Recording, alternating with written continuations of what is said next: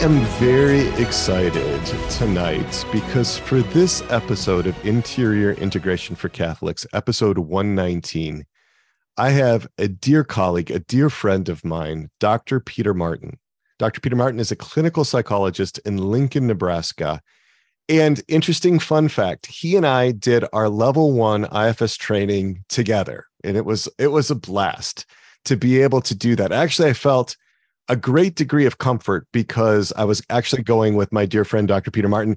We were going to go together. And that way, you know, if it was too woo-woo or if it was too crazy or whatever, I would have somebody to bounce those ideas off of. And so it's great fun now, so many years later, to have Dr. Peter Martin with us in this episode where we're discussing narcissism. So Dr. Peter, I just want to wish you the warmest welcome. Super excited to have you with us tonight.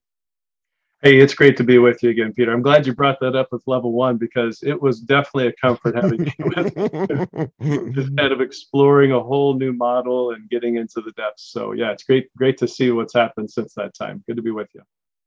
Well, so what the plan is tonight is for Dr. Peter Martin and I to just have a conversation about narcissism, to discuss the last episode, the one that was just released. That's episode 118, where we're talking about the best of psychological and human formation resources, looking at narcissism from the single kind of unified personality model, primarily a psychodynamic or psychoanalytic model. We'll talk about that. And then we really want to open this up to whatever questions you have and whatever concerns, you know, that you've had in your own life about this, things that you're willing to share with us as we record this podcast. So we are recording this live on August 7th, and this episode is going to be released on Monday, August 21st. So I'm just really curious, Peter, when you hear the word narcissism, what comes up for you? Like what springs up for you inside when you hear that word? So for me, like the image that actually comes to mind is Narcissus, you know, the guy that kind of looked at himself in the pool and fell in love. And that became kind of the general approach that he used to, you know, relating to other people and so forth. So that is actually the first image that comes to mind. Also, it brings to mind some of my experiences. Unfortunately, I don't say this with all sports and athletics, but that is the experience I had as I was working through my career in sports, you know, through grade school and high school and beyond. So those are the first things that come to mind, but not positive sentiments. It wasn't something that, you know, that I'd like to share necessarily with my kids and have them experience the same thing I did. But it is something that it does stick with you. Like when you encounter someone that has those kind of features, they kind of stick with you a bit, and you remember them. Mm-hmm. Often folks do not recognize when they are connecting with somebody, relating with somebody that has strong narcissistic features or has what might be called the narcissistic personality style or even a narcissistic personality disorder. And one of the things that I had been thinking about as I thought about what did not go into episode 118 is this question of, can narcissistic styles, personality styles, are they amenable to treatment? Are they treatable? You know, that's a huge question. And so I'm curious about kind of what your take is on that. I think I may know, but, you know, I may be able to guess, but I'm really curious about what you would say about that, because that's a question that comes up a lot. Yeah, and I think we probably would agree with this. You know, I think both of us would say that there is potential for change. And when I think of change, I think of frequency, intensity, and duration. So how often does that narcissistic part or entitled part show up? We're hoping that it'll decrease in intensity, frequency, and duration, and maybe even change even further than that to, you know, to more humble. To answer that question, though, I think it is important to know that all of us at some level, at some time of the day, or maybe once a week or something like that, have kind of some narcissistic tendencies. And the reason I bring that up is because the individuals that struggle with this kind of more severe forms of narcissistic PD. They're more kind of extreme levels of what some of us struggle with to some extent. So you'll see this in the spiritual tradition, the Catholic moral and spiritual tradition. You see Pope John Paul II, for instance, saying, if you're not loving someone, you're using them. And that's kind of what narcissistic PDs, individuals that struggle with that profile, let's say, or those kind of extreme parts, they have this tendency to use others more as a narcissistic extension and for their self-esteem issues. I recall a person who I spoke with that said she thought this other individual was narcissistic. And I said, why? And she said, because he told her one time, if you can't trust another person, then you can use him, right? So the idea is that there's a lack of trust, there's a self-esteem issue. And so if you can't have connection and trust with another person, then just use them for personal gain at some level. But yes, I do think that narcissism is a type of functioning that can change over time. Mm-hmm. That's been my experience. Sometimes, I've seen mental health professionals make the claim that narcissists are beyond help. That persons with narcissistic personality disorder simply can't be treated. And that saddens me. And also, for some of my parts, gets me angry, because parts will say, just maybe you haven't had luck treating folks with narcissistic styles, but that doesn't mean they're not treatable. Yeah, but you have to go about it in a way that understands the underlying issues, because they are not what they seem like on the surface. And I think we've come a long way in the last 100 years, since this has started to be really studied as a clinical phenomenon. And especially in the last 20 years, with an appreciation of those underlying dynamics of shame and the fear of being humiliated. So. Yeah, I agree. Yeah, and I think, Peter, I do agree that things can change for the better for these individuals. And even within the church's history, for instance, I'm thinking most people probably are familiar with St. Ignatius of Loyola. I was on retreat at one point, and I picked up a book by Father William Meissner. For those who are wondering who that is, he's a Jesuit priest that is a psychoanalyst. And he wrote a biography of St. Ignatius of Loyola. And if I were to ask you, Peter, how do you think he diagnosed St. Ignatius before the conversion experience? What would be your guess? I would imagine if he was going to diagnose St. Ignatius from afar, he would have diagnosed him as a narcissist. You got it. Yep. Yeah. And as a psychoanalyst, is in particular a phallic narcissist. A phallic narcissist, yeah, yep. Which would be the grandiose or overt narcissist, right?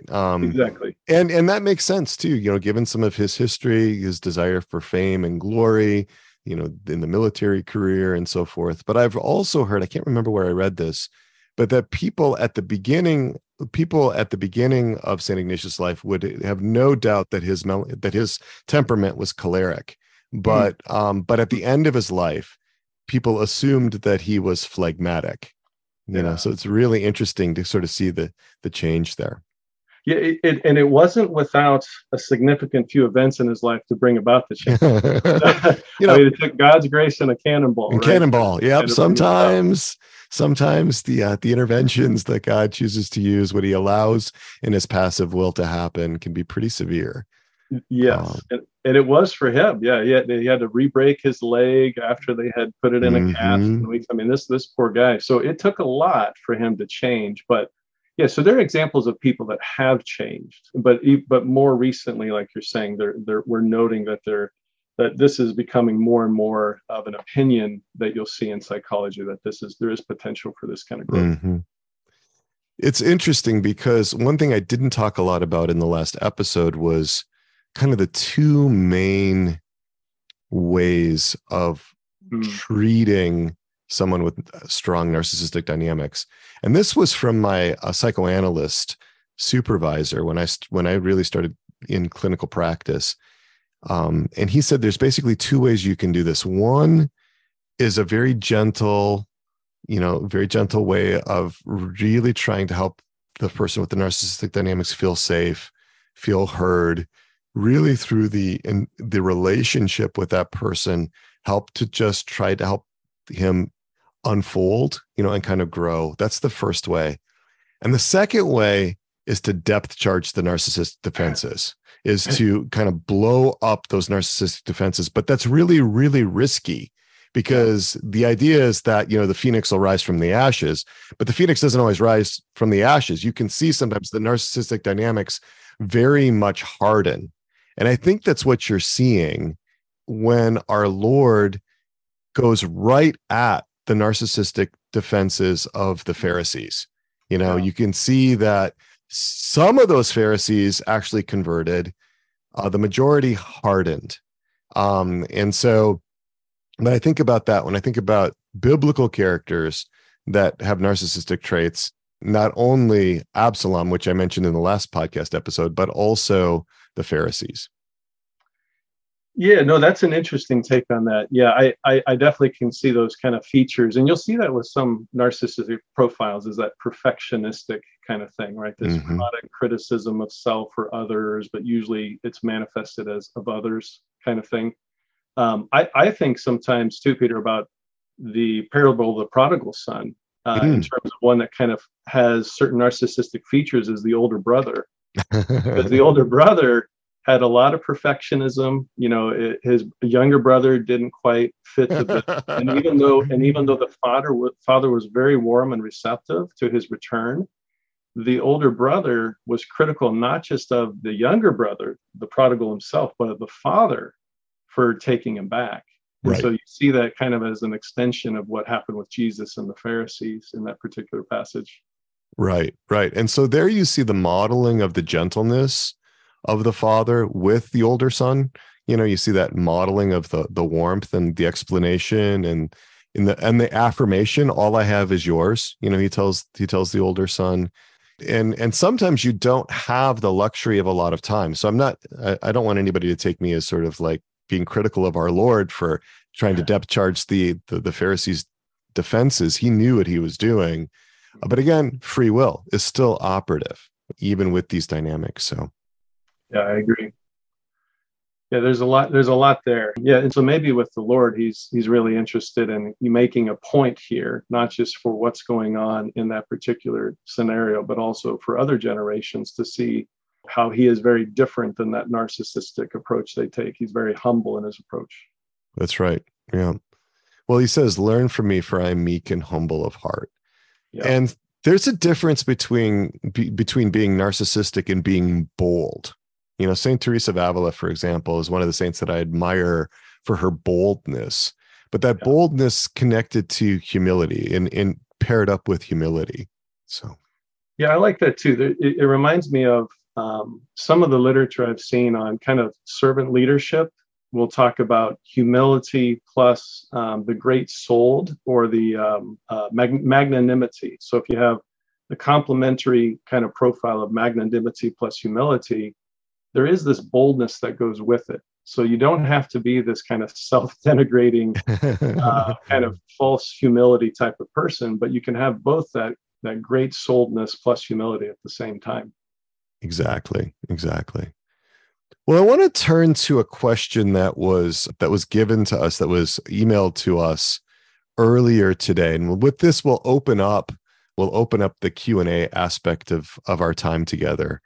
This is a little long, but I think it's worth reading in its entirety because it brings up so many dynamics that we've been talking about. So this listener says, "For years, I have covertly tried to read about narcissism, looking for some explanation of or help with relational dynamics with my husband. I have a distinct memory of my husband talking to my dad over dinner one night, and the entire conversation, a long one, was a monologue about how great he was, with my dad agreeing. We once went to a funeral for the wife of an old friend who is a poor soul, and afterward, the drive home was listening to him and his brother talk about how honored that poor family was to have had them present, and how good it was of them to have taken time from their schedule to show up. It was nauseating. These instances reflect the attitude typical of his family. There's also a strong culture of lying in that family, which they call, quote, stretching, end quote. Things have been improving lately, and so I've forgotten some intense things, but listening to your podcast brings it all back. It makes me feel crazy because suddenly I'm not sure if he is the narcissist or if it's me. During these really crazy days, I spend time trying to verify objectively that what I seemed to observe was true. For instance, one of my kids might make a comment, and I was able to grab onto that and say, aha, they see it too. It isn't just me. But still, I do wonder if I'm the one with the problem. Is this a typical pattern? Or am I the one with the problem? How do I know? And as an interesting side note, I have never discussed this with my husband, but last year we were at a Marian shrine and Our Lady came to him and told him that she would be the one to affirm him in so many words. I was shocked because the self-awareness of needing to be appraised could only have come from a divine origin. He uses those words now and knows that he has a need to be praised that is not healthy. So, a lot there to unpack. I thought I would just give this all to you. I know you had a chance to review this before we talked. What seems significant for our audience to share about this as you hear the story from this listener? So I did just briefly have a chance to review this, but to clarify. But yeah, no, a couple of things come out. The confusion that this person has on whether or not it's the husband or her, that's the narcissist. That's such a complicated thing. As I do some marital therapy work, and when I hear one spouse talk about what happened versus another spouse talking about what happened separately, I do feel sometimes I don't know which planet I'm on. So it gets so confusing.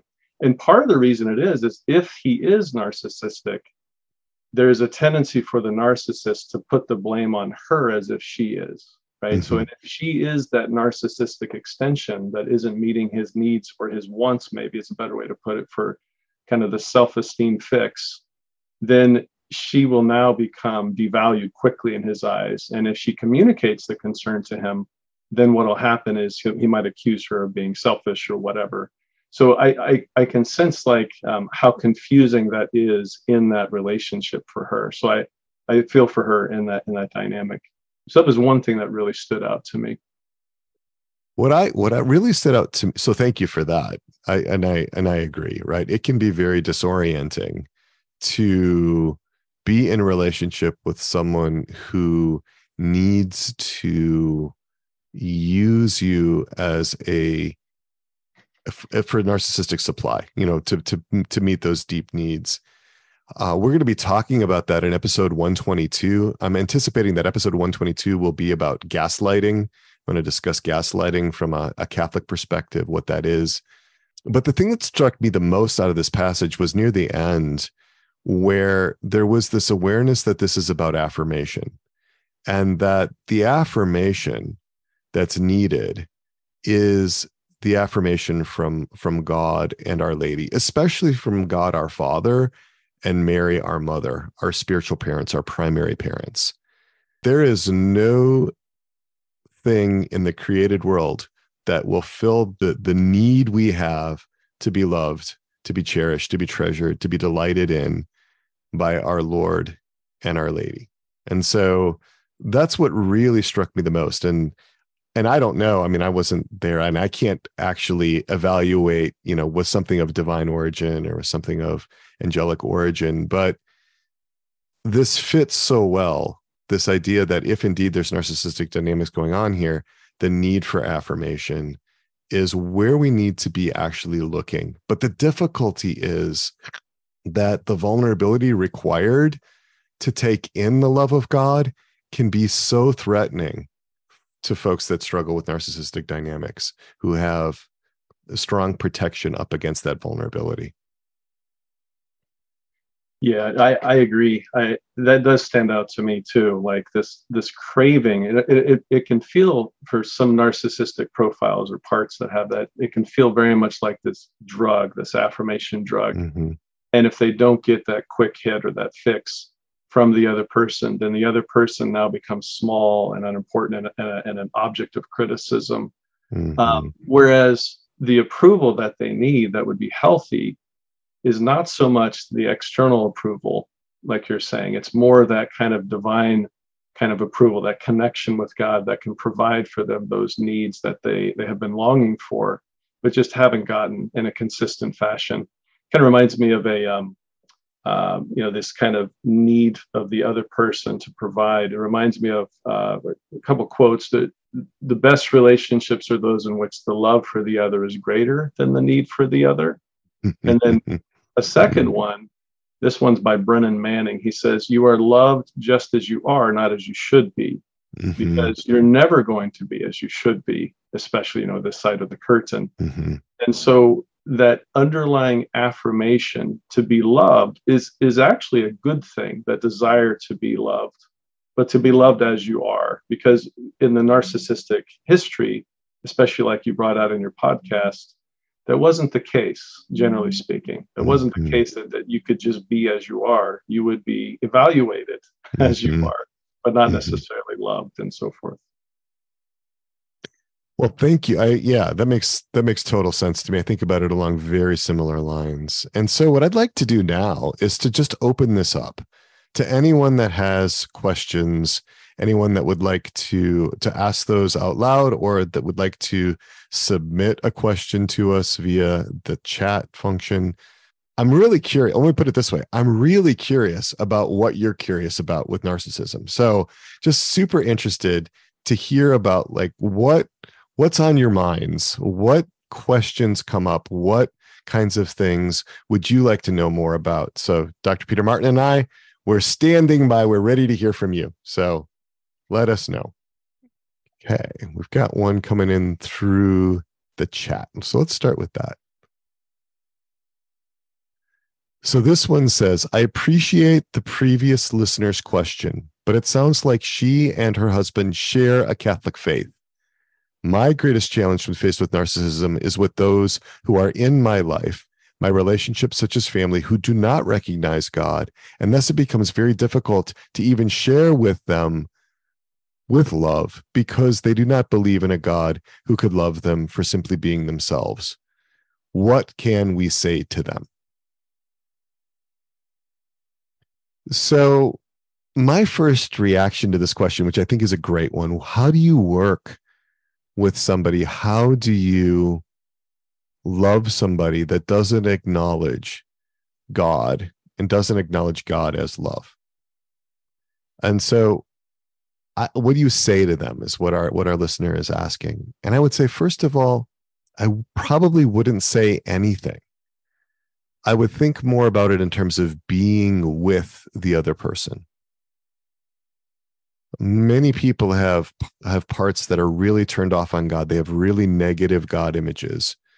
There's been ways that they've experienced authority, ways that they've experienced father figures, authority figures that have turned them off to the idea of God as Father. And so, as St. Francis of Assisi said, preach the gospel, use words when necessary. And then I would be looking to what goods can they recognize and accept. This is really an attuned way of finding what kind of common ground you have to that person. What kinds of things can they accept that you can offer them? And sometimes that might not seem like very much. But if folks are willing to allow a little bit of love in, it can have a powerfully transformative effect. And at the beginning, that probably means in a case like this that you're not discussing God, you're not bringing up God, that you're demonstrating the love of God through your interactions, that you are, in a sense, being that conduit of God's love to the person. I'm curious what you would add to that, Dr. Peter. Yeah, no, I like the trajectory you're going there, because you can imagine someone who is struggling with God or not interested in God and so forth, and their history of talking to people that are theistic, right? Talking to people that believe in God. They're probably used to the standard response of, this is why you should believe in God. And so if you add yourself to that long, undistinguished list of people, probably what'll happen is they might just kind of turn a deaf ear to it to some extent. But if you turn to them more in a stance of curiosity, like you were saying, kind of a stance of getting to know them and understanding them, hearing their story, hearing what they have to say, well, a couple things can happen. One is you're going to get that connection, which is going to be pivotal for anything you talk about God with them. And secondly, you can do a bit of an assessment, right? You can to some extent hear in their languaging how open they actually are to hearing anything about that to begin with. Mm-hmm. Mm-hmm. So my Irish grandmother had told me a story one time. She said there was a priest she had spoken to who said, he said, I will drive clear across town to talk with someone about God who is open to hearing what I have to say. He said, but I will not walk across this room to someone that will just shut me down. So the idea is you get a bit of a test, a little bit of a litmus to see how open that person might be. If they're not open, that's their season of life. Who knows if another opportunity might show up in the future, though. But for now, let's make a connection and get to know their side. Mm-hmm. Mm-hmm. And so what I would say is, yeah, definitely along those lines, what goods can they accept? And yeah, so many times we're going to have to go back to prayer. We're going to have to go back to making sacrifices for folks, allowing grace to work. Remember, not everybody is going to respond to love. If you think about the terror that folks with strong narcissistic dynamics have at a deep level of no longer existing, of being annihilated. I mean, it's frightening. It's terrifying for these folks to tolerate being loved as they are. They would have to give up their primary ways of coping in the world in order to let that love in. So I think if we're trying to show them that love, we need to recognize how high the stakes are. This isn't just people that are being selfish or self-absorbed. These are folks that are experiencing an existential crisis as to whether or not I'm going to leave the pseudo security of my coping mechanisms, the ways that I've learned to make it in the world, in favor of this brand new idea of vulnerability, this brand new idea that I could be loved as I am, this brand new idea of letting you into my life. And I think sometimes because they come across as often abrasive or large and in charge or grandiose, it can be so deceiving, it can be so misleading to take that at face value. I have a question here that someone posted on the chat. It says, good evening from the UK. Question. What hello UK. What are your views on ad orientem, theocentric worship, and versus populum, sorry about my Latin, anthropocentric worship? Could either affect or impact narcissistic traits in groups or individuals, such as clergy or laity? Let's see here. So I can say that again. What are your views on ad orientem, theocentric worship, and versus populum, which is anthropocentric worship? Could either affect or impact narcissistic traits in groups or individuals, such as clergy or laity? Peter, I might float that. Frankly, I don't think it matters much, to be really honest with you. I don't, because sometimes there's this sense that if we had the liturgical stuff right, that would have a beneficial effect and would resolve these sorts of issues. I think in certain circles, you can have a kind of spiritual narcissism. I hinted at this in the previous one, and it can be expressed through the need for a perfect worship, and so sometimes that can come up. Theocentric versus anthropocentric worship. Of course, obviously, we don't want anthropocentric worship where we're worshiping ourselves. I think some of the modern liturgical songs, I wouldn't call them hymns, they're songs, can be very focused on the self. There was a recent article in the New Oxford Review about that. But I'm concerned when we start to take the focus on narcissistic dynamics outside and start attributing it to cultural factors or social factors or community factors. I think the focus really needs to be on what's going on in the internal dynamics, because that's something that plays right into the narcissist game. The external environment has to change for me to be all right. And I think we really need to take ownership of our own dynamics. We need to take real responsibility for that, and to not say things like, well, if the liturgy were better, or if my parish were better, or other types of things like that, or if the architecture was better, that then I would be in a better place. Remember, all things work together for good for those who love the Lord. So if you happen to be in an area where the liturgical rubrics aren't being followed very closely, but that's the one mass you can go to, God's going to make good happen from that mass as well. So. Yeah, Dr. Peter, I would concur with everything you said there. I think a person who has narcissistic tendencies can make just about any venture narcissistic, right? So let's say a person is interested in developing virtue, and their focus is to try to increase their eating habits and nutrition intake and things like that. And a narcissistic person or a profile, that individual would be prone to turning that into a self-glamorous kind of approach. It would be about, oh, look how good my body's going to look and how amazing I'm going to be, and all the people that will worship me if I have this appearance or whatever. And they'll turn it into something that would actually be the opposite of virtue in that effort. So to Peter's point, I think that those efforts, sure, some of the context plays a role, but it does seem like you can make just about any effort, including virtue, into a narcissistic venture. I can I can flog myself in public or pour ashes on my forehead, those kinds of things to make it more dramatic and so forth. More about me than the actual growth. I want to just create a space. Does anybody would like to come up and just ask a question out loud? Can we do that? All right, excellent. Claire, do ask. Hi, Dr. Peter Malinowski and Dr. Peter Martin. Thank you for having this opportunity to bring to our awareness about narcissism. I do have a question, and I was interested to know what you both thought. Has the church or professional counseling, clinical mental health addressed the link between narcissism and spiritual abuse? And then how do religious members or subjects recover if a superior with narcissistic tendencies and behavior is removed from an organized religion or community? Or can those religious members or subjects recover if the superior who has a narcissistic behavior or tendency is not removed?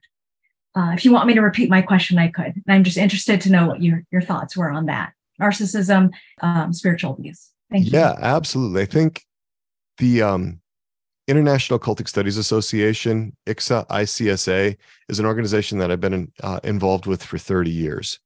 And I am one of, or maybe their top go-to person when it comes to reports of a monastery or a convent or some other Catholic group that's gone off the rails.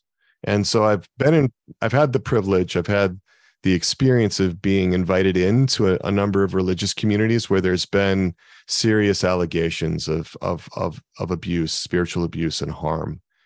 And almost always you will see very strong narcissistic dynamics in the leaders of those communities. So there is a direct connection between spiritual abuse and narcissistic dynamics in religious communities in the church.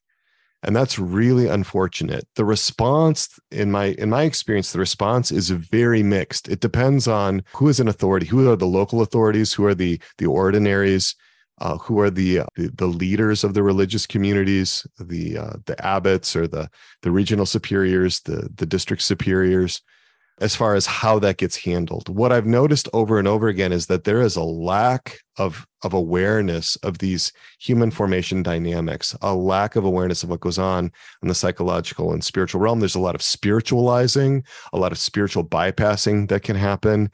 And frankly, I've been disappointed in a lot of what I've seen in the ways that church leaders have handled these kinds of situations. And I think one of the things that's going to come out more and more in the next few years is how can we more successfully, more effectively as a church care for those that have been harmed in religious communities or in religious organizations. There's a book that I recommend called Narcissism Goes to Church by Chuck DeGroat, which I think has, now he's not Catholic, but that has a lot of good information about how you understand those dynamics. Thank you, Dr. Peter Malinowski. what would you add? What would you add, dear Peter Martin? I really don't have much that I think you covered most of the basic things I would have said. But yeah, but it is problematic, and you'll see it at different levels with clericalism, as a term that comes out a fair amount with priests that struggle with this and how that might cause problems. But what you'll see is, at least in that particular area, you'll see an emphasis in some ways just on kind of elevating the self, but then the pastoral sense, like that pastoral care for the sheep, is not really taking place. And so then what happens is it kind of in some ways can fragment the flock, or you can have these kind of groups of people in the church that just really admire this particular priest. But either way, it's problematic because it doesn't seem open to uniting and bringing the flock together. But no, I would support everything else that Peter said as well. There's a lot of confusion that can happen because there can be a lot of idealization of narcissistic leaders. They pull for that idealization, and it can seem like that's the right thing to do because, if I'm in a religious community, I owe obedience, I have a vow of obedience and so forth. And so if there's poor human formation among the formators, among those in authority, can wreak a lot of harm on the members of a community. And I've seen, entire communities fragment, blow up, and the consequences can be really, really severe. So at some point, I want to do a whole series on spiritual abuse. It's not going to be in the near future, but that is a question that has been so misunderstood because those on the spiritual side of things don't necessarily understand the psychological aspects of it, and those on the psychological side of things don't often understand the spiritual dimensions of it. So it's something where there can be a lot of room for greater understanding. That can lead to more compassionate and more ordered care for folks that have been harmed. Thank you, Dr. Peter Malinowski and Dr. Peter Martin. It's a topic that hasn't had much attention to and research, so I greatly appreciate your thorough information. Helps a lot. Well, let's take a look at some of these others. What makes it difficult for a person with narcissistic personality disorder to receive the love of God? What makes it difficult for a person with narcissistic personality disorder to receive the love of God? Yeah, I can take that here first. So one of the things that's really interesting, if you look at the research on attachment to God, for instance, one of the things you'll find is that there's a particular attachment that seems to be the least connected to God, and that's called dismissing attachment. And so dismissing attachment is connected or associated with overt narcissism, kind of grandiose overt narcissism in the research. And what you'll see is that those individuals at a natural level generally keep people at arm's distance, so they don't feel comfortable getting too close to others in a let's say an intimate relationship or an attachment-based relationship. And that natural level kind of experience that was developed over the course of, let's say, their childhood with a parent or later on, now that kind of is the way they relate to God, is that they see him as kind of distant or just he doesn't exist. G.K. Chesterton says atheism is less a denial of God than it is a defiance of God. And so if you take that kind of defiance and distancing and maybe mistrust, because you'll see guys like Christopher Hitchens, for instance, that will say God is some type of internal North Korean dictator that invades my every thought, my every feeling, my every experience. And so they see God as kind of this boss that's too close and tries to impose himself too much. And that's the experience. And so I remember when I read that about the way Hitchens described him, I said, wow, that doesn't feel anything like my experience of God. He doesn't feel like he's invasive. He feels like someone that loves me and that I want to be close to and intimate with and connected to. So I think that is a big obstacle to someone that has maybe kind of dismissing attachment attributes or narcissistic kind of grandiose profile. If you look at the flip side of that in the attachment research, the preoccupied attachment actually is associated with covert narcissism. So this would be someone that has kind of high expectations and demands of others, but may not voice them very much. But if you look at their internal kind of monologue, you'll see that it does have narcissistic features. And what'll happen is that individual typically doesn't feel very connected and soothed by God. They can petition God, they can ask God for help in prayer, but then allowing God to be close without the fear that God will not be there for them in a time of need makes it complicated for them to feel secure and trusting toward God. So I think those two types of narcissistic profiles can find it difficult to having intimacy with God, as well as other people. But in this case, God is the person was questioning. Well, there's another question here, since you've brought up the attachment questions, and you know more about attachment theory than I do. I want to hear how you handle this one. How does narcissism impact attachment in children and then later in adulthood? So if you could just expand out on your answer to that previous question to include how does narcissism impact attachment in children and later in adulthood? It's a great question, and I'll throw in some parts language here, just some things as I was reading a bit for this particular podcast.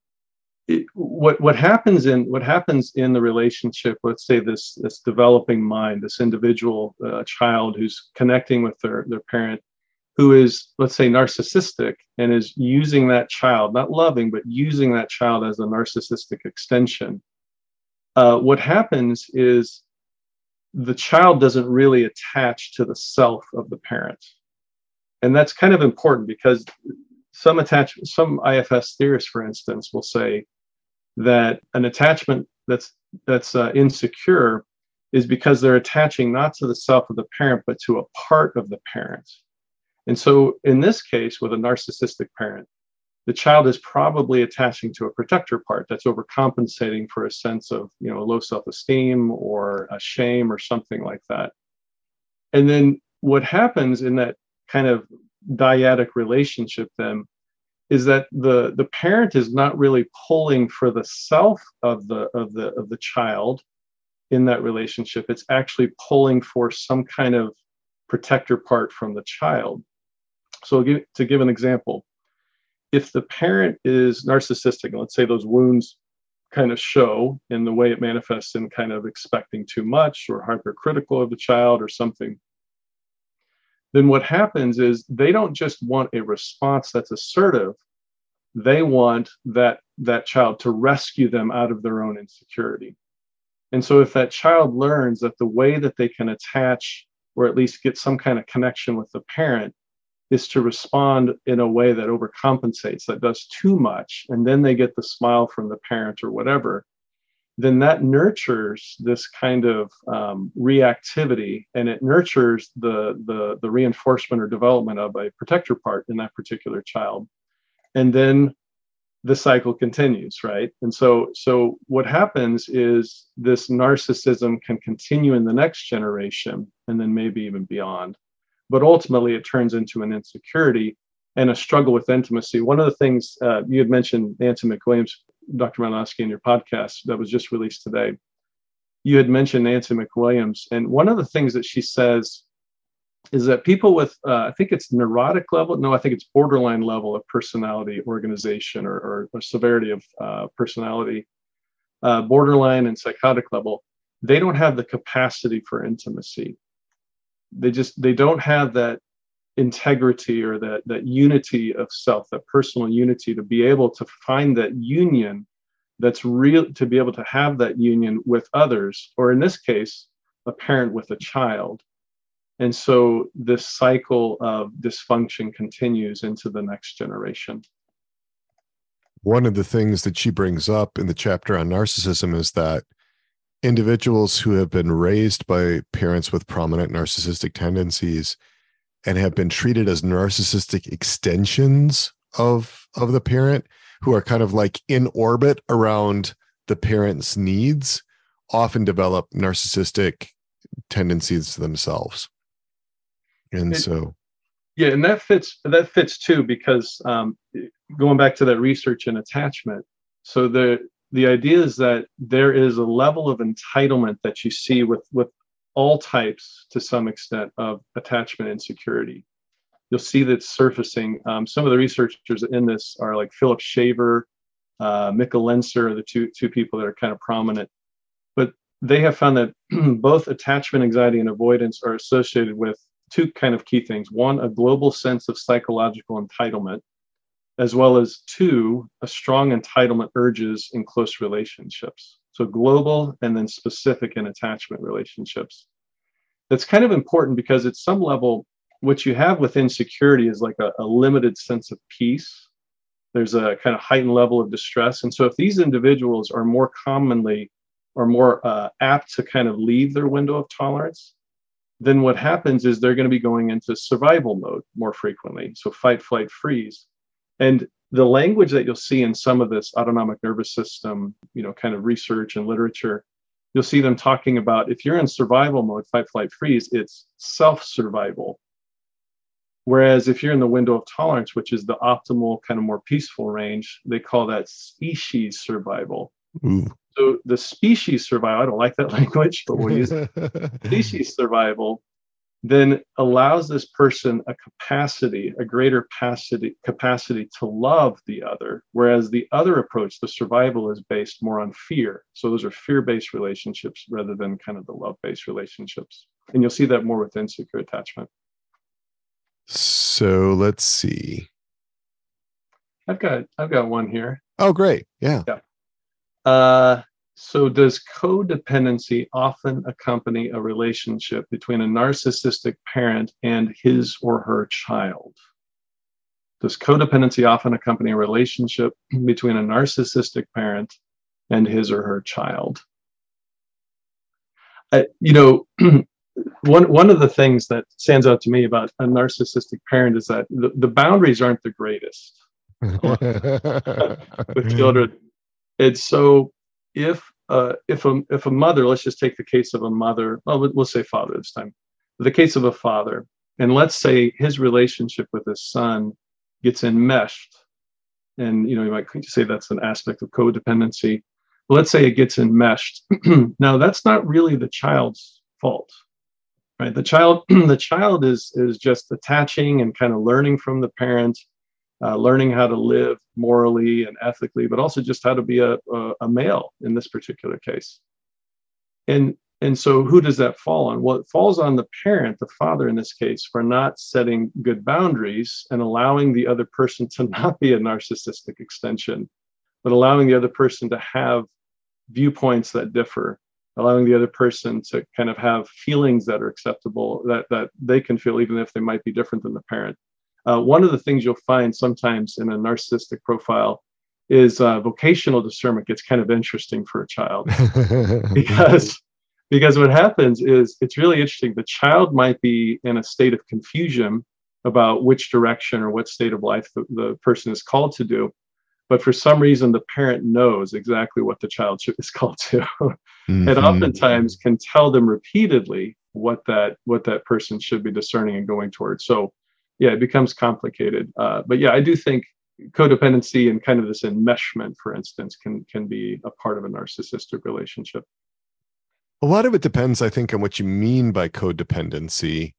The mom or the dad that's demonstrating a lot of narcissism needs the child functionally, needs the function of that the child can offer, because children are so existentially dependent on their parents, and they know it. Without their parents' attention, they won't survive. So the bind that a child of a narcissistic parent is in is that I've got choices here, and I'm going to, in most cases, attempt to conform myself to what my parents demanding of me, or I won't make it. And that leads to problems at 3 particular ages. And these are the moments of separation and individuation: 2, 7, 6 or 7, and then the early teenage years. Because these are the moments when a child needs help from the parent to establish a separate identity. But that separate identity is going to mean that there's going to be some friction in the relationship. The terrible twos, the 6 and 7-year-old who is now, discovering that I can go to school, or I can actually function autonomously in the world. The teenager that's preparing for adulthood. these can be times where intentionally or often unintentionally, children can wound their parents, and those wounds are felt particularly deeply if if it looks like the narcissistic supplies will no longer be regularly offered. And so there's often a lot of estrangement that can happen between children when they want to shuck off that dependency, or an alternative response is to just never really grow up and separate and individuate, but to continue to serve the needs of the parent in a disordered way. So, and that's really confusing for children. It's one of the huge disadvantages of having a parent who struggles with a lot of narcissism. Yeah. One kind of follow-up there, I appreciate what you brought in there about those different ages and the challenges for parents and children in those stages. One of the things, going back to the codependency, you'll see a fair amount of kind of this role reversal or inversion of the attachment relationship. In those kind of relationships, you'll see this kind of dynamic where the parent, going back to the boundaries struggle, the parent is more likely to disclose just way too much information about their emotional struggles. They get way too open about let's say the marital conflicts with their children. Let's say if the child's like age 7, for instance, they'll talk about that.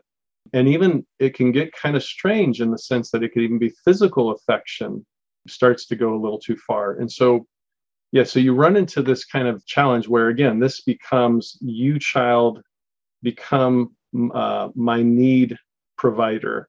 Whereas if a parent as the attachment figure, it is not a relationship of equals. And it's not a relationship of codependency in a secure relationship. It's where the parent provides for the physical and emotional needs of the child, and not vice versa. Right. That's that parentification of children. Now your role is to meet my needs, says, in the narcissistic parent. So yeah, and that could really do a number on kids. It can take a lot to get over that. And so, and we have a question about that just kind of came in that I thought we could move in now. What tools and skills can a child be supported to develop if they have a parent with narcissistic tendencies? Or does the child need to wait until they are an adult and seek psychotherapy? So what would you say to that? So a lot of times you can see this in other families, could be, extended family of your own, or you could see it, in church, down in the coffee and donuts after mass, you can see it on the playground. What kinds of things can we be thinking about that would help children who are in a situation like this to develop more normally? Let's say if you're an aunt or an uncle or a grandparent or something like that.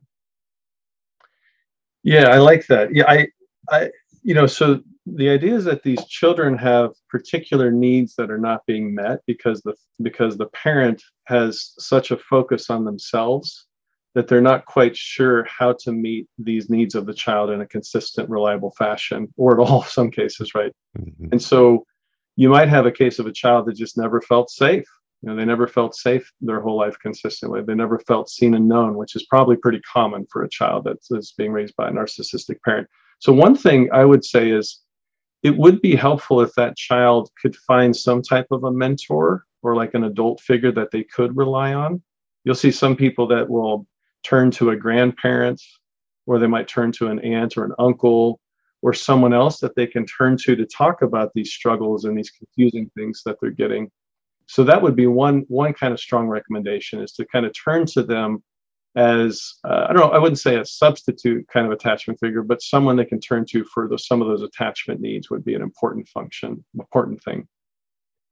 One of the things, though, to remember is that if you, as an aunt or an uncle or a grandparent or a friend or an extended relative or something like that, if the narcissistic parent begins to believe that you're turning the child against them, you can expect a pretty strong reaction. Because again, if that parent, the narcissistic parent, is looking at the child as a source of life, as a source of life-giving affirmation that contributes to their existence, and you are a threat to take that away, boy, you can expect that there's going to be some reaction to that. So one of the things I would add to what you just said, Dr. Martin, would be just to bear that in mind, to kind of bear those broader family dynamics in mind, and remember that God in his permissive will allows these things to happen to children only to be able to draw greater good from them in the future.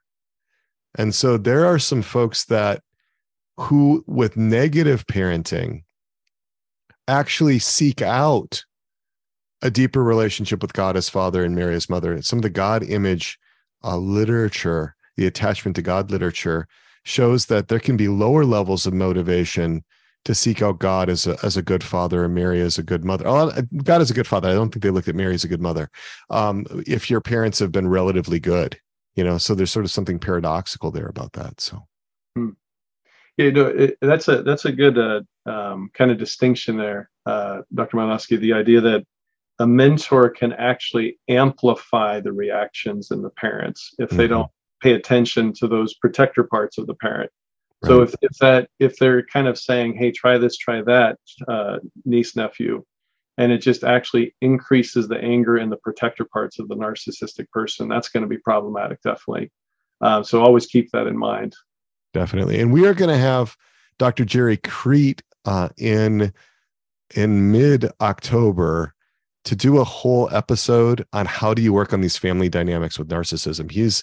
Many of you know him. He's a licensed marriage and family therapist. He's the co-founder of Souls and Hearts. So episode 123 in October, we will be having him on to answer all kinds of questions about family dynamics with that. But I wanted to recognize we have Michael that's got a question for us. So I'm going to open the floor. If you would ask your question, Michael. Yes, thank you very much. I just had a question. You described my ex-wife perfectly. So as a divorced dad that's recognizing this within his children and trying to co-parent and be the good parent, what advice would you both offer? Would your advice still be the same or something different?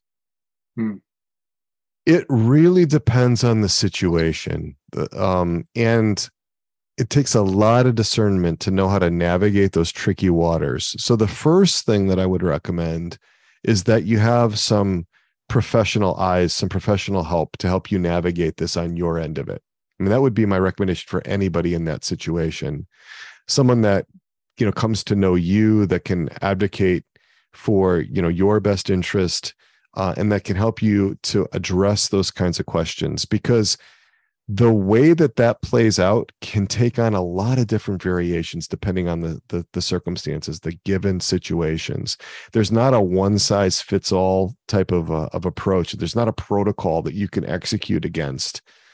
Oftentimes it's very difficult for divorced spouses to be able to offer anything that is not burdened by the history of the relationship, because there's a whole lot of disappointed hopes and dreams that can go into marriages that have failed.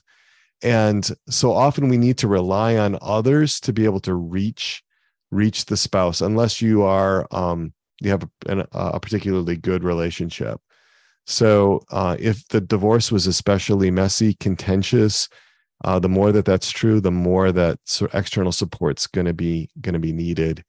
It's also really important as a divorced parent, I would say, to not try to undermine or split or triangulate children against the other parent.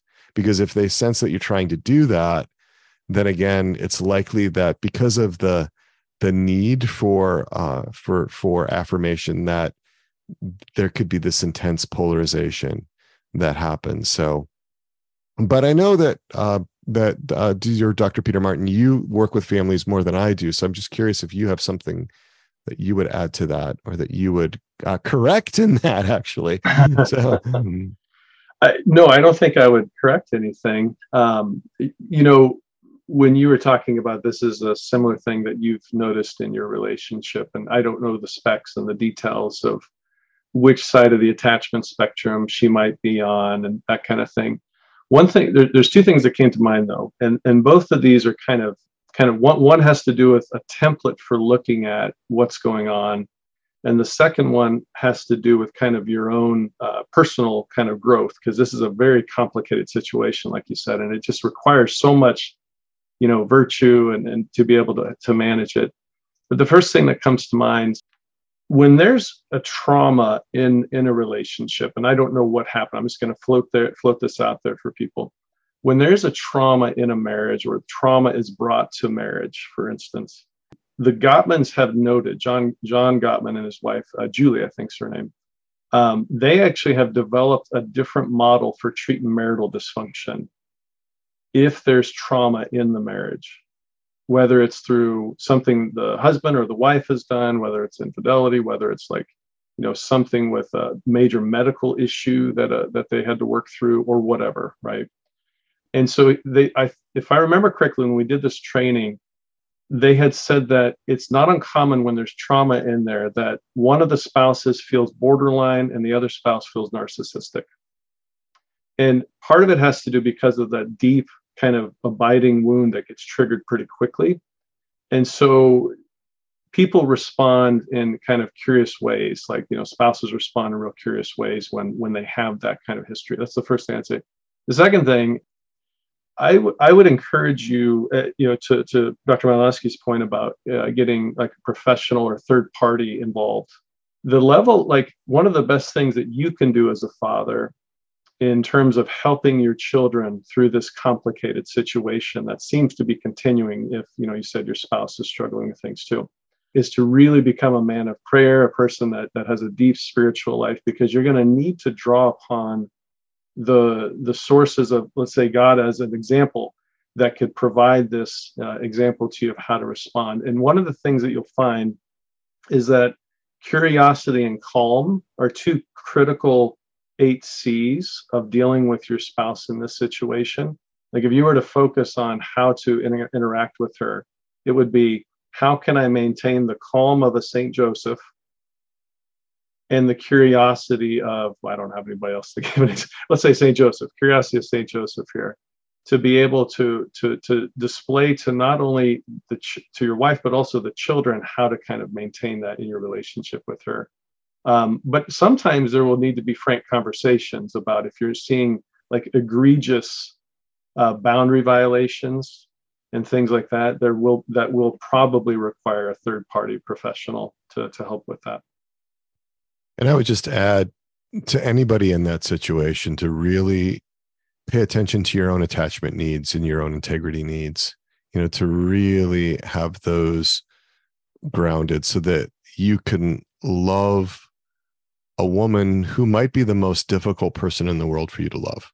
Even if your marriage was if you have a decree of nullity and so there never was a marriage, there's still going to be a lot in raising minor children. If you don't have a decree of nullity, in the eyes of the church, you're still married to her, to try to be able to love her anyway, but in a way that does not harm your integrity. That's really, really important. What is best for you is also what's best for her. What's best for her is also what's best for you. There's a harmony or a symphony around what's best. And so we want to be able to see if we can find that so that we can come to a course of action that's best for her, best for you, best for your children. Is that helpful? Is there a follow-up to that, Michael, at all? Or okay, great. Well, that leads us to this question again that I think is really helpful, or that dovetails right with this, and that is, could you comment on when and how to assert boundaries for one's own well-being while being charitable and witnessing to God? And this, again, we're going to get into in spades in episode 123 in October. But this question keeps coming up. How do I not lose myself in a relationship with a narcissist or somebody who's narcissistic? How do I not lose myself? How do I not just give in? But how do I still relate in a loving way? How can I be Christian? How can I be Catholic in the fullest sense of the word when dealing with somebody who in my life is narcissistic? That is a complicated question. So I'm glad you're going to be devoting so much time to it in the future. Yeah, so I think when it comes to boundaries with someone that has narcissistic tendencies, just assume they don't know how to implement them, or if they do, they don't know how to implement them regularly. So in some sense, that means the burden in some ways is on you to be able to implement those boundaries in a consistent fashion. Mm-hmm. It's not an easy kind of response to the question, but it is something that's important. And I do recommend, any type of change of boundaries, you're going to need some kind of external support for that, like a mentor to help you with that, or a friend, a loved one, because you're going to find yourself feeling confused in the kind of reactions you might get from them, because the reactions you'll get will be disproportionately large and extreme, probably compared to what you were asking for the boundary. So that would be kind of one thing. The other thing is, if the narcissistic tendency is toward approval seeking and entitlement, we don't want you to shift to the other extreme and become subjugating and self-sacrificing, right? That's not the answer. The answer is not to be the polar opposite, because what that does is that actually feeds into the narcissism. Now, it may stop them from getting so angry and reactive, at least for a time period, but that's not the answer. You're still going to want to be assertive. So one way to think of it is, on one extreme, you have kind of aggressive and passive aggressive approaches to communicating boundaries. And with what's interesting about both of those is that only one person matters in the dyad, in the two-person relationship, and it's not you. So if the other person's aggressive or passive aggressive, you're not really at the forefront of their thinking about how this should be done. On the flip side, if you become passive, and let's say that's more the subjugating, self-sacrificing, if you become passive, really only one person matters in that relationship too. And it's not you, it's the other person. So if you're passive, the other person matters more than you do. If you're aggressive, or let's say they're aggressive or passive aggressive, you again don't matter. Their opinion matters. So the only response that really seems to fit in terms of, kind of what Dr. Malinowski was saying about integrity needs and about respecting your own dignity and things like that, is that you're in a relationship of equals, and reminding yourself you're a relationship of equals. Just because they say things louder and more harshly doesn't mean they're more right. You're in this relationship of equals. So the assertive person hears and understands the other person's side, at the same time hears and understands your voice and what your concerns are. If you struggle with that, because let's say you're in a relationship where the narcissist has been the dominant figure, you're not used to probably noticing the desires of your heart. You're not used to paying attention to those promptings inside, because you've been trained, so to speak, or there has been a consistent kind of tendency in your spouse to kind of tell you your desires aren't as important and they're not equal. So what I'll tell people sometimes is, as you're discerning how to set these boundaries, first begin with thinking about what are the desires of your heart.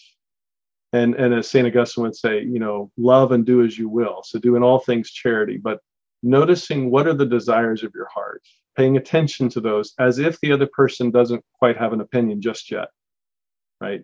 But noticing it, and then taking those views and those desires, those opinions, comparing them to the other person's desires, views, and opinions, and then trying to find some kind of healthy middle ground that's not harmful, and it's not implemented in a vengeful way or anything, but just literally out of love. Because by you doing that, it actually is within the realm of love to do it that way. Really like that, Peter. Thank you. And the one thing I would add is to be aware as you're introspecting, as you're paying some attention to your own reactions and to your own current state. And this is advice not just for situations and working with folks with narcissistic dynamics, but to consider what is the most loving or the best response available in my repertoire right now. And sometimes that may mean to withdraw from the situation. Maybe the best thing in certain situations in humility is to withdraw. Primerum non nocere, first do no harm. There are times where if one of my children get under my skin, where the best thing I can do is to withdraw so that I don't do something that's harmful, so that I don't act out. So we need to be able to think about not what would I like to do, or not what would the saints do in this situation, because you may not be at that level of sanctity, and that may be a little grandiose to think that you could just act as as Mother Teresa would, or some other saint that you admire and that you're trying to emulate, but to be really realistic about what kinds of things can I handle right now, and to respond accordingly. And that's going to be very dynamic. That's going to shift a lot depending on, how much integration you have in the moment. I would say where your parts are in that moment, how much recollection you have, and so forth. So that gets easier as you practice it, I like that, especially that Latin. That's impressive. I don't even know what that Latin. Yeah, no, I agree. Like, to take a developmental standpoint on boundary setting is really important. If you weren't, to Dr. Malinowski's point, where you're at now might be, I just can't go forward with this and I just need some space. Like, that might be where you're at. And even if Mother Teresa of Calcutta could have done it differently, that she may have, but right now, this is where God has placed you to grow in virtue. The thing about God, he's not going to. Sometimes he'll just give you infused courage, let's say, but a lot of times he'll just give you opportunities to practice courage, practice those. And it might be the most courageous thing you can do is just to leave that situation right then and there. But that developmental standpoint is going to be important, because I think G.K. Chesterton says, if something's worth doing, it's worth doing badly, right? Because that's your first step.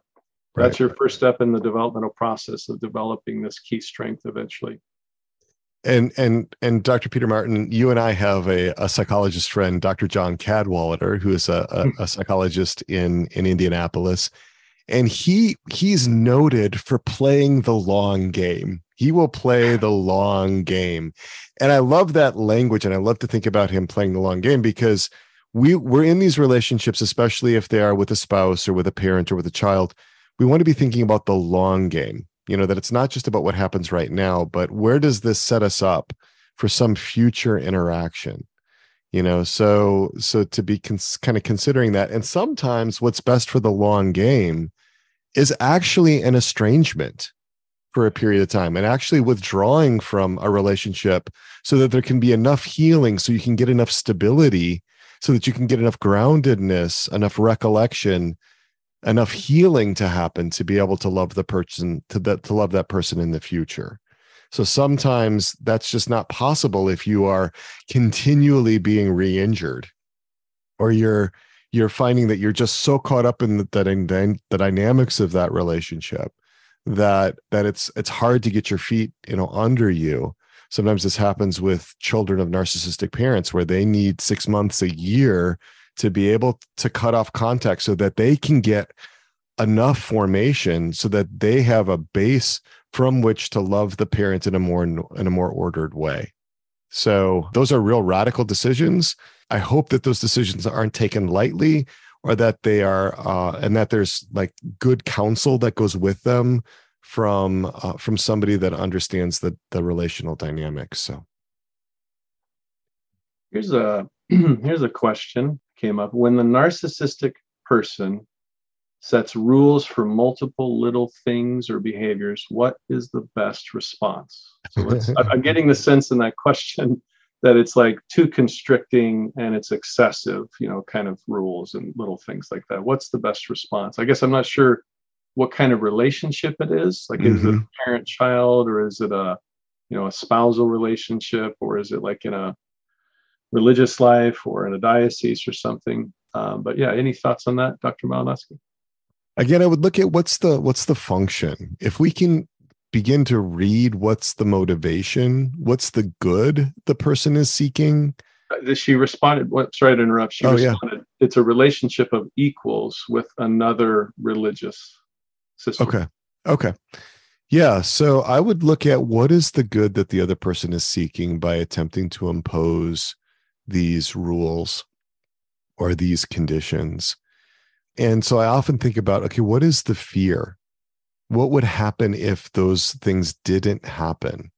If they didn't go the way that the other person is hoping that they would go in terms of their, their implementation? Is there something that they're trying to avoid? Is it, for example, that those things are irritants and the person is trying to avoid blowing up in the community, and this is a way that they see that the belief is that if they have all of these things ordered on the outside, then there wouldn't be the reactivity on the inside.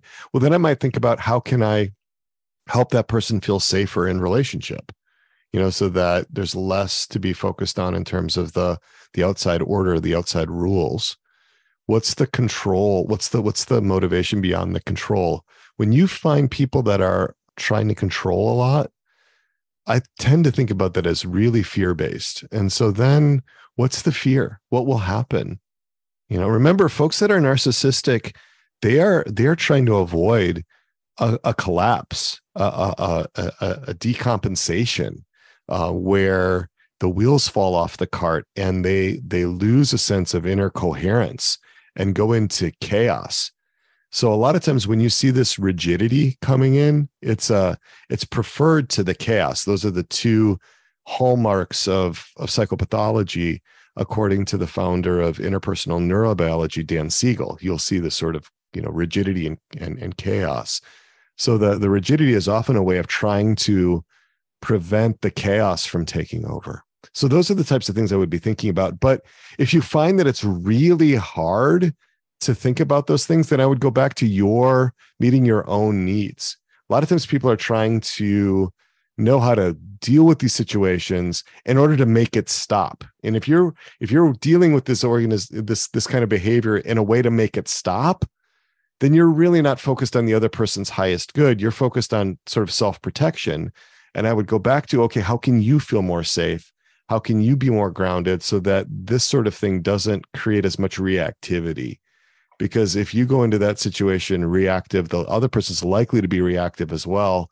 And there's going to be the potential for a lot of conflict and polarizations. Yeah, no, I agree with all of that. Those are well stated. The one thing I might add to that is, if they're setting all these little rules and boundaries, then the implication is that people are crossing those rules and boundaries that really probably don't need there. And so not all cries of injustice are accurate. And so a person who has a lot of, let's say, strong narcissism may see, at every turn, at every path, they'll see unfairness. And they may authentically feel like they're being treated unfairly, but it's not objectively so. So it's not that you have to really change necessarily your ways or ask for forgiveness, come to them on your knees to ask forgiveness, but just kind of, and if you need a second set of eyes on that, this is, again, the confusion of this, getting a second set of eyes is going to be important. If you're wondering, did I do something wrong here? Because it doesn't feel like that, but this person keeps on setting these different rules and so forth. So I have a question here. Have you done IFS work with narcissistic parts in clients? So have you done IFS work with narcissistic parts in clients, or ideal parent figure work using God as the parent and attachment figure? What kind of treatment has been found most effective in your work with narcissism? If there's an intense fear of being loved, what is the best way to love those with that fear? And so this is a great question to lead us into the next episode, because some of you might be wondering, why hasn't he talked much about parts? Why hasn't he talked much about systems thinking?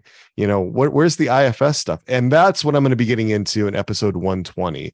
That one's going to come out on Labor Day, the first Monday in September. So I'm going to be talking about how we can think about narcissism in a far more nuanced way in terms of parts, because as a little lead into that, I don't think that people are generally uniformly narcissist. I don't believe in this single unitary, homogeneous, monolithic personality.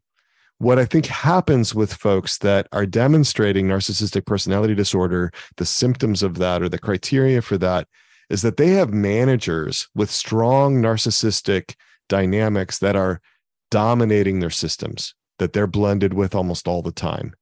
But those parts aren't the whole story of those individuals. And so We're going to be getting into that in episode 120. That's really what episode 120 is going to be about. How do we understand narcissism from a parts perspective? How do we understand it from a systems perspective? Because that is where I find so much hope in working with people, because so much of the time we believe that what you see is what you get. What's in the store window of folks with narcissism is all there is. But the fact is, there's a whole warehouse in the back of other parts, other dynamics that are not being given voice, because there isn't the sense yet of safety and security, because there isn't the sense of feeling like their integrity will be sustained, that their existence will go on if they really are seen, heard, known, and understood. Such a conflict around that second primary condition of secure attachment from Brown and Elliott with folks that are narcissists. On the one hand, they desperately need to be seen, heard, known, and understood, but they're terrified that if you really did see them, if you really did know them, if you really did understand them, you would reject them as parts of them have already rejected themselves. And so that's the really difficult thing, is to manage that fear. So that's what I think about when I'm working with folks, is how can I create enough conditions of safety so that there can be a little bit more opening to tolerating being loved? Because this whole endeavor of being loved is absolutely terrifying, because with that comes the vulnerability. And with that comes the potential to be shamed, to be humiliated, to be destroyed inside. It really does feel like that. It feels like an existential threat. So as you think about what does it mean to love these folks, definitely think about the boundaries. Definitely think about making sure that your own needs are met, that you're in a good place, that you're stable. But then think about the safety and security needs, and the fear, the terror of being humiliated. And unfortunately, what happens is that folks that are allowing these parts that are really narcissistic in their coping strategies to drive the buses, they get exactly what they don't want. They're more likely to set themselves up to be shamed or to be humiliated. And so that's the tragedy of this, is that it tends to become self-reinforcing and self-perpetuating. Yeah, I agree. I think the way to work with them in some ways is to know that what you're getting is not really what's kind of driving the system underneath. You're going to encounter this kind of overcompensation, the narcissistic kind of managers and perfectionistic managers. That's what you're going to receive on a regular basis. But underneath it is this kind of shame and this woundedness. And so, as the saying goes, hurt people hurt people. And so you're used to seeing how that hurt kind of drives the system. The hurt shame drives the system into overcompensation and perfectionism and criticism. But underneath it, like Dr. Malowski was saying, underneath that, there's a fragile person. Now, the challenge is, depending on what kind of narcissist you have, if you have the grandiose, overt narcissist, the one that's very clear cut, you may have a tough time helping them to find that shame. Right? They may try to deny it and act like it's not there, and so forth. Whereas the other side of the spectrum, the covert narcissists, maybe you'll see more of that kind of insecurity. But yeah, so it's complicated. And thank heavens we have 6 podcasts to kind of address it. Well, it has been a pleasure to be with you. It has been really enjoyable, Dr. Peter Martin, to spend some time with you, to be discussing these things, to be engaging with them, because I think they're so critical for so many folks. Look out for episode number 120. That'll be the next one. That will come out on Labor Day, as I said, the first Monday in September. We'll be addressing narcissism from an IFS perspective. And I'm really looking forward to sharing some of my perspectives on that with you, to give you a much deeper and broader understanding of it from a parts perspective, from systems thinking, and understanding some of the dynamics that go on from a parts perspective within a person that's struggling with narcissistic dynamics.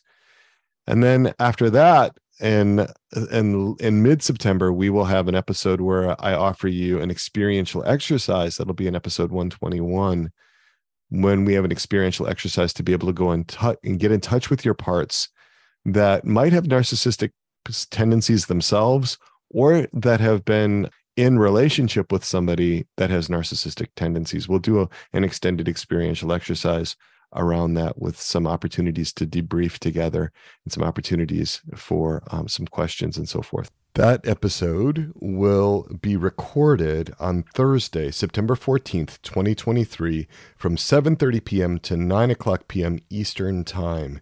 And you can register for that Zoom meeting by going to our Interior Integration for Catholics landing page, which is at soulsandhearts.com/IIC. soulsandhearts.com/IIC, and get yourself that link. It's free. You can register, and it would be great to have you join us. Also, I wanted to let you know that we are in the middle of a series of weekly reflections. These come out by email every Wednesday on daydreaming. I'm going to invite you to check those out. Daydreaming, imagination, fantasy, internal acts. And we're going to be looking at how fantasies can help inform us about what's going on inside. There's a whole multi-part series. If you're not registered with Souls and Hearts, you won't get this. I encourage you, go to soulsandhearts.com, click on our homepage on the blue button that says Get Dr. Peter's Weekly Reflections in your email inbox every Wednesday, so that you can track along with that, because there's going to be some overlap with what we're talking about in this podcast series on narcissism. Finally, just an update. We have had an overwhelming response to the Resilient Catholics community. We are completing our onboarding process for the new cohort. That cohort is now closed, but we encourage people, if you're interested in the Resilient Catholics community, to sign up for our interest list. You can do that at soulsandhearts.com/RCC. And there's lots of information on that landing page about the community that's grown up around this podcast that is all about your human formation, learning to grow in love, learning to grow in relatedness, learning to consolidate and integrate identity. So I encourage you to check that out as well.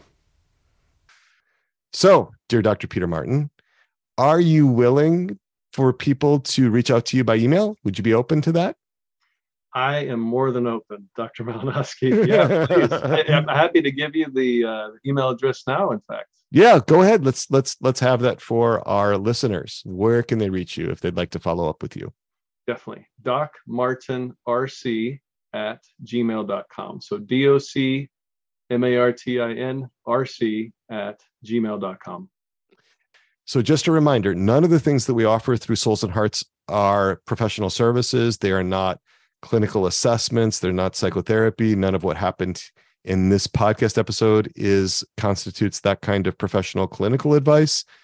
What we're doing is more educational. So we're not able to offer you those services, but we can certainly discuss the themes that have come up, the concepts that have come up in this episode tonight, episode 119, and to be able to continue the discussion. So if you'd like to take advantage of that, you're welcome to get in touch with Dr. Martin. My phone number, 317-567-9594. My email address, crisis@soulsandhearts.com. You're welcome to reach out to me, especially during my conversation hours, which are every Tuesday and Thursday from 4:30 p.m. to 5:30 p.m. Eastern Time. With that, I'm going to invite folks to unmute as we invoke our patroness and our patron. We'll invoke our patroness and our patron together. And if you'd be willing to unmute and add your voice to the rest of the voices to be able to say those responses, that would be great.